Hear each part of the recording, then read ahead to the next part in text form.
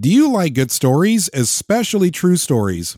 In just a moment, you're about to hear the true stories of how separated dads and kids were reunited and the impact that dads have on the lives of their kids. So don't go anywhere. Welcome to the Fatherhood Challenge, a movement to awaken and inspire fathers everywhere to take great pride in their role and to challenge society to understand how important fathers are to the stability and culture of their family's environment. Now, here's your host, Jonathan Guerrero. Greetings, everyone. Thank you so much for joining me. My guest is Dr. Tori J. Dr. Tori J is the founder and CEO of the Fatherless Generation Foundation and has been at the helm since 2009. She's a reunification expert and specializes in the healing and reunification of fatherless children and their biological fathers. Dr. Tori J, thank you so much for being on the Fatherhood Challenge. Thank you so much for having me. Dr. Tori J, you have been responsible for reuniting so many fathers and children. The work you've done has to be personal in some way. What is your own story? I was actually a fatherless child. Decided around 30 years old that I needed to ask my mother the hard questions. You know, many children, even as adults, we don't like to challenge our mothers and ask them questions about our fathers, probably because we know it's a sore spot. But I couldn't sit back and continue to not ask the question. I needed to know who my father was. And so I asked her the hard question. And at 31, I was reunited with my father. And so that caused me to realize there was an issue and there was a pain that many individuals were feeling. And I don't think at the time I knew the magnitude of this mission or the work that was before me. And then in reuniting with my father, there were things that he spoke into my life that shifted me and poised me for the moment that we're in now. And so it's really the reunification of my dad opened the door for me now to help so many others reunite with their fathers. What is the Fatherless Generation Foundation? Oh, wow. It's a work that was actually ignited the second day after I met my father. I'm a big person of faith, and I feel that is really what's fueled the work that I do. And day 2, I took my dad and my bonus mom out to dinner. And in the midst of sitting down in the chair, I heard this word of, and call it the fatherless generation. And I was like, what is that? And in the midst of hearing that, I asked my friend to do a logo. And from that moment, we just started working with children who were fatherless. But what happened was the children we were working with, they kept saying, we want our dads, we want our dads, we want our dads. And the more we worked with them, we created a pathway for alienated dads or dads who, just had a bad breakup and maybe made a bad decision. We created a work that would allow them a pathway to reunite with their children. So the Fatherless Generation Foundation actually works to reunite fatherless children with their biological fathers. And we provide resources and services that help heal, elevate, support the understanding of fatherhood in the community and making sure that dads are reuniting with their children. So that voice that you were hearing was the Holy Spirit inspiring you to do something great. Absolutely. I didn't know how to say that. I don't know what the platform is, but yes, it was the Holy Spirit telling me what I would be doing. I think what we refuse to do is go back through our pain. And that's where you're going to find your purpose. And in sitting in that moment, which was difficult to even get to that moment, all the questions I had to ask my mother, even driving from Toledo, Ohio, where I'd flown in from Atlanta, got to Detroit Airport. My mother picked me up from the airport. We drove to my hometown of Kalamazoo, Michigan. All of that, there was tension and stress and uncertainty and all of those things. And so now you're talking about day 2 of meeting this person, taking them out to dinner, one-on-one. My mother's nowhere to be found. There's a lot of pain that you're unsure of. Like, you're like, what am I feeling? Why am I here? And then to have the Holy Spirit enter in and say, and call it the Fatherless Generation Foundation. I'm like, wait, what? And I actually walked outside the restaurant to make that call, just also so I could get a breather. And that opened the door to a lot of things that I can say are God inspired. And I can say I'm on a mission because of that moment. The Fatherhood Challenge exists because of the Holy Spirit, because of a similar experience that I have. So what we can take away from your experience in how the Fatherless Generation Foundation started and how the Fatherhood Challenge started is that both of these experiences are a direct expression of what God himself has to say about fatherhood and its importance, both on men and both on women. Absolutely. I mean, we have to look at it from a scriptural perspective as well. Malachi speaks of this, that God would turn hearts of fathers back to their children, hearts of children back to their fathers. And then as soon as we open up the Gospels, we have these layers of conversations, but then we get to Luke and it says the very same thing in Luke chapter 1. So this is clearly on God's heart and on his mind. So much so that he's like, if you don't do this, there's going to be a curse that I bring upon the land. And if we're honest, we can see that curse. Yes, it's mass shootings. That for one, there's many curses, but that is just one of them. I think of one of the recent shootings that we had, and we can go down this trail with many, many others. The question no one wants to ask is, what about the shooter's father? What was the fatherhood experience in that home? Yes. And many others. And what do they all have in common? We would rather talk about anything else but what is going on in our own homes, because it is painful. Let's just be honest about it. It is. So this is why I'm such a firm believer in the work that you are doing and why it matters. If it matters to God, it should matter to us, like big time. When we don't want to talk about what's going on in our own homes or our personal experiences, I believe we hinder the ability for others to heal and also ourselves to heal. When we hide out, being able to tell my story, I'm allowing other people to be able to heal their journey by telling my story, by sharing my journey. And then by doing this work, I get to actually move in that healing space on a one-on-one basis in ways that I'd never thought before. And I know that it's God. I know that it's him, that the reason I have the numbers that I have, it's not me. It's always been about sitting before God and asking questions about, what does reunification look like to you? How should I move forward with specific steps in reunification? I didn't come up with the 4-phase process. That process was dropped in my spirit as well. God is at the helm of everything that we do at the Fatherless Generation Foundation. And I am proud of that moment. And now that I know your journey, I'm proud to even say yes to you, because I don't say yes to everyone. And when I opened my email, for some reason, it was do that. Yes. And so just know that I don't normally say yes to people. I'm like, I don't know who that is, but there was a place in me that said, say yes. And it's because this is important to God, and because it's on God's heart, it's on mine.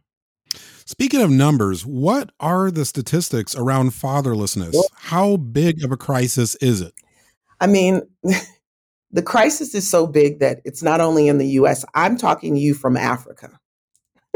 I'm not in the U.S. at this moment.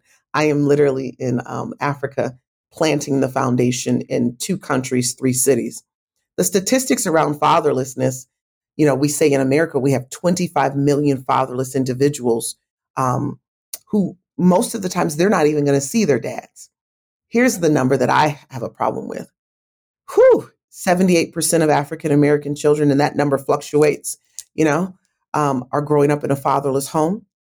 We can witness that means that there's 78% of African-American women running a single parent home for various reasons. I won't go that route at this moment. We're talking about high school dropouts. My biggest struggle is the emotional and the mental health aspect. We're knowing that these numbers are behavioral statistics. 85, I'm fumbling a little bit because I have so many of these numbers that bother me. And I am constantly looking at ways in our peer groups to tackle these numbers. 85% of rapists, they say, come from fatherless homes. That's like, what does that mean? We're not tackling that information simply because the moment we make that statement, Jonathan, people get upset and say, we're talking bad about mothers. right? That's what happens. Yes. And so it becomes hard to tout this information because the moment we share how difficult it is, how complicated, high school dropout rate, 75% more likely to drop out of high school. You know, when we look at Cook County Jail, and I know that's been a statistic for a while, 99% of those individuals that are in Cook County Jail come from fatherless homes. We know those numbers. People tout those numbers all the time. Kids who show behavioral disorders, 85% of children who show behavior disorders. You know, we're talking about ADD, ADHD, ODD. The ODD is that place where I have a problem with authority. That would make sense now, wouldn't it? If my father's not in the home and only my mother's in the home, I've got issues with authority. Absolutely. And so behavior disorders, kids get straight A's, but they have bad behavior in school. And mom's like, well, I don't know why he's behaving badly. I have no idea. And he wants to see his father, or she wants to see his father. And so, yes, she's academically doing great. But then there's these behavioral issues that exist that no one wants to pay attention to, because if I say that these children are behaving badly because they're not getting what they need at home, we then look at it and say, oh, you're talking bad about moms. Absolutely true. Absolutely true. Well, now it's story time. This is the part we've been waiting for. Please share a few stories of some fathers and children that you and the Fatherless Generation Foundation have reunited. Oh, wow. I know you asked me this question, and it's always hard to figure out which story I want to tell. I'll tell some where, every story has a place, a special place in my heart, and every story is super unique. The stories I believe that are most painful can be the ones that are simply challenged because the parents, they too grow up in fatherless homes. And so they don't understand the importance. I think about Michael from Pennsylvania. Michael had access to his son, but Michael's son was in and out of his life sporadically. And then I was testifying in his case. Mom was moving the son 6 hours away in a car. There was no flight. And so that meant that when Michael would get his son would have to drive 3 hours with mom and 3 hours with him. You know how much time that takes up? It takes up a lot of your weekend time. You're only getting them for Friday, Saturday, and back on Sunday, right? So that becomes challenging. And Michael was not in a position where he felt that was okay for his son to be back and forth in that way. And so testifying was difficult. And I want to share this one because this was a testimony. This was going to court with a dad to help him fight for his son. Not all of them require me to do that. You would have thought that the prosecuting attorney had a personal vendetta against this father. You would have thought the expert witness that they brought to the table had a personal vendetta against this father. It becomes very personal in a courtroom in ways that many people don't get to see. And that's another reason why I want to share this story. You don't get to see how personal the opposing side makes that journey, and even made it very personal, attacking me. We got to the part where I'm testifying and I'm being asked questions about the kids that I work with. And they wanted to throw that part out. They didn't want me to talk about that part. Well, you can't prove that. Yes, we can. Kids want to see their dads.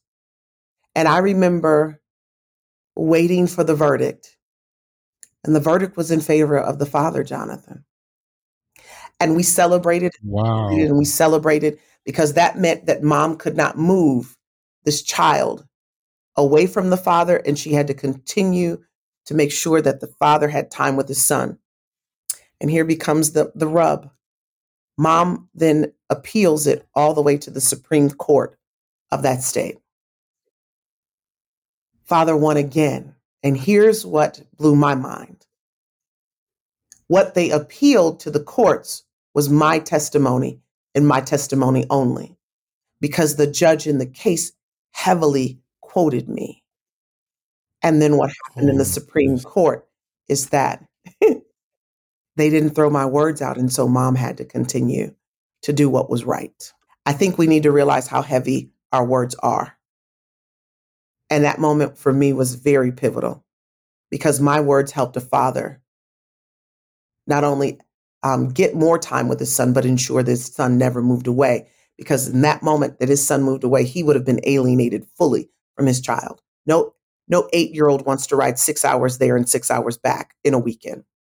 That would have soon been cut off. And so I'm excited about that story.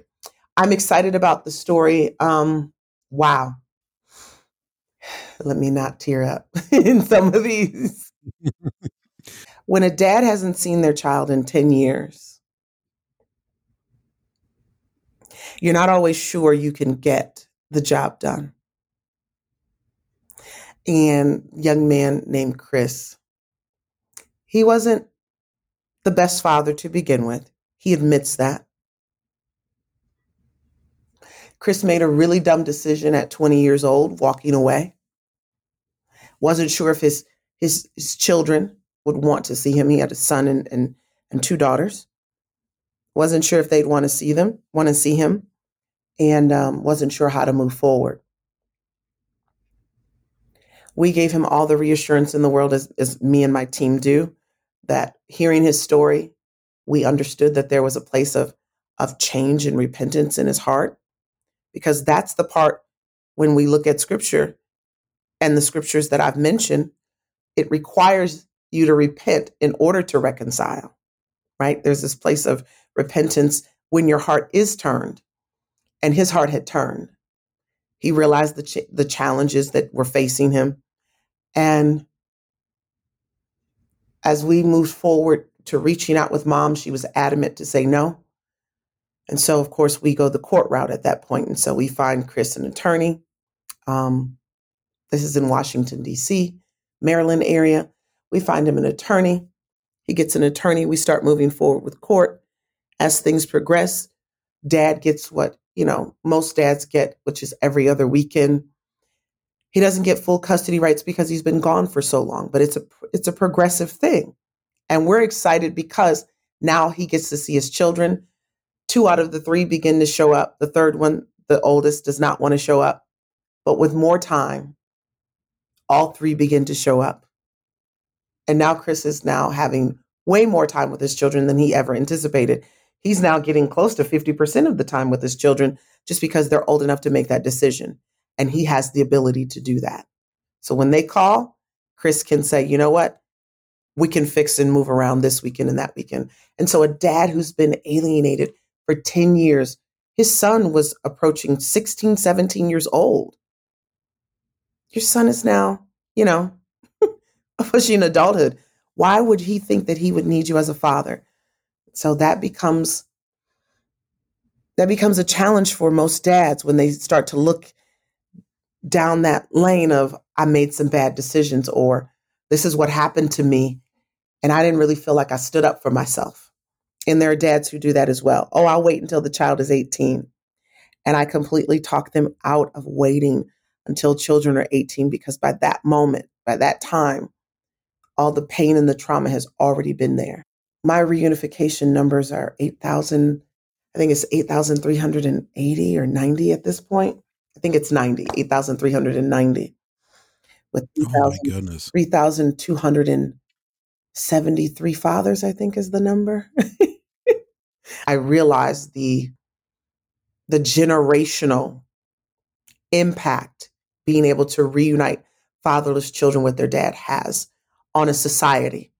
But not just that, on a family, a community, and then the world as a whole. I mean, I'm a girl from Kalamazoo, Michigan, sitting smack dab in the middle of Africa because of the impact this has had on generations. And that's something I could have never even imagined or fathomed. But it's because I said yes to the calling. These are the things that we're helping dads understand. And I'll even, My own story. Sheesh. I'm a 30-year-old woman who's successful, in some people's eyes, but I was struggling through life. I'm on the flip side. I'm struggling through life, trying to figure out who I am.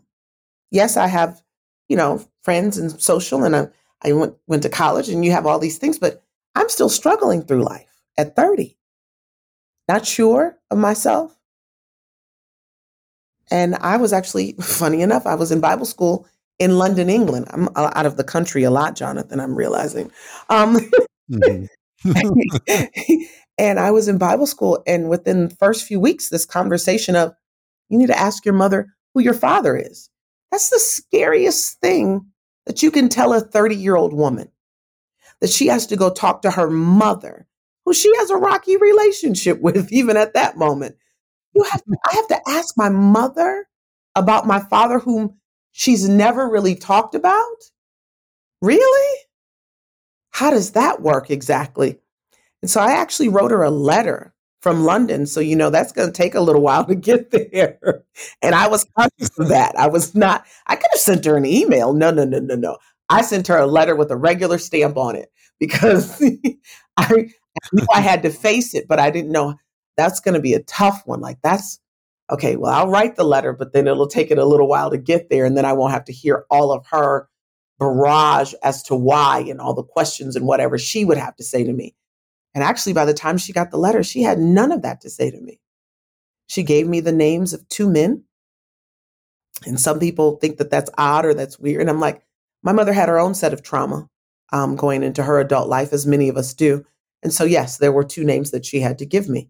And one of the men was in my life my entire life. I don't remember him not being in my life. I remember him buying me candy, dresses, and I also remember him pitching in for my first car at 16. If I go to my hometown now and he's in town, because he sometimes goes back to his hometown in Mississippi, he will make sure that he drops by my mother's house to see me. And so his number was in my phone, and it was the first person I called. And he said, "I'm your father." And I was like, this man is not my father. Like, I just didn't have that feeling. And I had to locate the other name in the white pages. And I found the information in the white pages, and I wrote him a letter. I'm good at letters, Jonathan. And I sent him a letter, and he just so happened to answer my letter on my 31st birthday, but he did not know that was my 31st birthday. So he gave me a gift that I didn't even expect to get on that day. And that was one of those God wink moments. Like, I think this is the person. And so doing the DNA test and all of those things, that's when, after that, I decided to go meet him. In meeting him, I thought I would have all of this stuff to say to him, all of these things that I could say to him about why he wasn't there, what was his problem, all of those things. And at the door, this man hugged me and said, "I love you." Wow. And there was nothing I could say in that moment. No question I had. He answered every question I had, every anger moment, every position of what was wrong with you that you weren't there, like all of that. The "I love you" covered all of that. Scripture says that love covers a multitude of sins. And his love for me that day and how he expressed it covered the sins of him not being in my life and not being present in that very moment. And we were able to build a relationship from there. And I used that moment as even a blueprint as to how I continue to work with fathers. I think about a gentleman named Trenton. I think about a gentleman named Lenoris, and remembering watching his 2-year-old son, who had been in DFACS custody, run up to him at a Starbucks in downtown Atlanta. And then we fought to get him primary custody because mom was having mental health episodes on a regular basis and was a school teacher and was prominent in her sorority. All of these things had blocked him until we became part of the equation. And so I'm grateful that I can have stories and moments like this where I can help fathers who didn't even have fathers become fathers again. Because some of them walk away because they're like, "I'm not good enough. I don't have anything to offer a child." My services help them see who they actually are. We have a holistic side to it. There are therapists, there are coaches, there are other aspects other than the attorney that are helping fathers see themselves sometimes for the very first time as a good man and then as a good father. Dr. Tori J., as we close, how can dads in the audience find out more about the Fatherless Generation Foundation? And how can listeners come alongside you in the organization and help out? Our website is tfgf.org. You'll learn a lot about the work that we're doing there. Our social media is the Fatherless Generation Foundation. We do a lot of posts on social media to keep you abreast of what's going on, and also to encourage fathers to share stories. Coming alongside right now, we are relaunching our peer groups throughout the United States, because there are some children who have fathers who have passed on, who are incarcerated, who are on drugs or whatever that is, and they can't quite get to their dads at this point. And so we provide Beyond Fatherless peer groups for them that are helping them navigate and overcome the pain of not having their fathers in their lives. We're giving them tools that fathers typically give to them. So I've been doing a campaign called 100 Standing with 100, where we're asking 100 people to donate $100 to help us relaunch our peer groups. We're looking for 80 more to do that. So that's one way. Another way is the website gives you an ability to partner with us through corporate sponsorship, whether you want to come volunteer at events, you want to come to some of the peer groups and volunteer at the Boys and Girls Clubs or things of that nature. And then if you're an attorney listening and you want to help a dad out, pro bono or low bono, reach out to us, because we're always looking for attorneys who can be allies and support for fathers and go into that courtroom and really be an advocate for a father. That's what we're looking for as well. It's super important to have that in place. Just to make things easier, if you go to thefatherhoodchallenge.com, that's thefatherhoodchallenge.com, and you go to this episode, look below the episode description. All of the links that Dr. Tori J. just mentioned will be right below the description. Everything will be there, so it'll be easy to access. It'll take you to all of the resources that she just mentioned. Dr. Tori J., thank you so much for being on the Fatherhood Challenge, for telling your story, for telling the story of so many other fathers out there and so many children. Thank you so much for all of the work that you are doing. It matters and it means a lot, and it's appreciated. Thank you so much for having me. I so appreciate it. And I pray that the fathers who are listening get exactly what they need to go pursue reuniting with their children. Thank you for listening to this episode of the Fatherhood Challenge. If you would like to contact us, listen to other episodes, find any resource mentioned in this program, or find out more information about the Fatherhood Challenge, please visit thefatherhoodchallenge.com. That's thefatherhoodchallenge.com.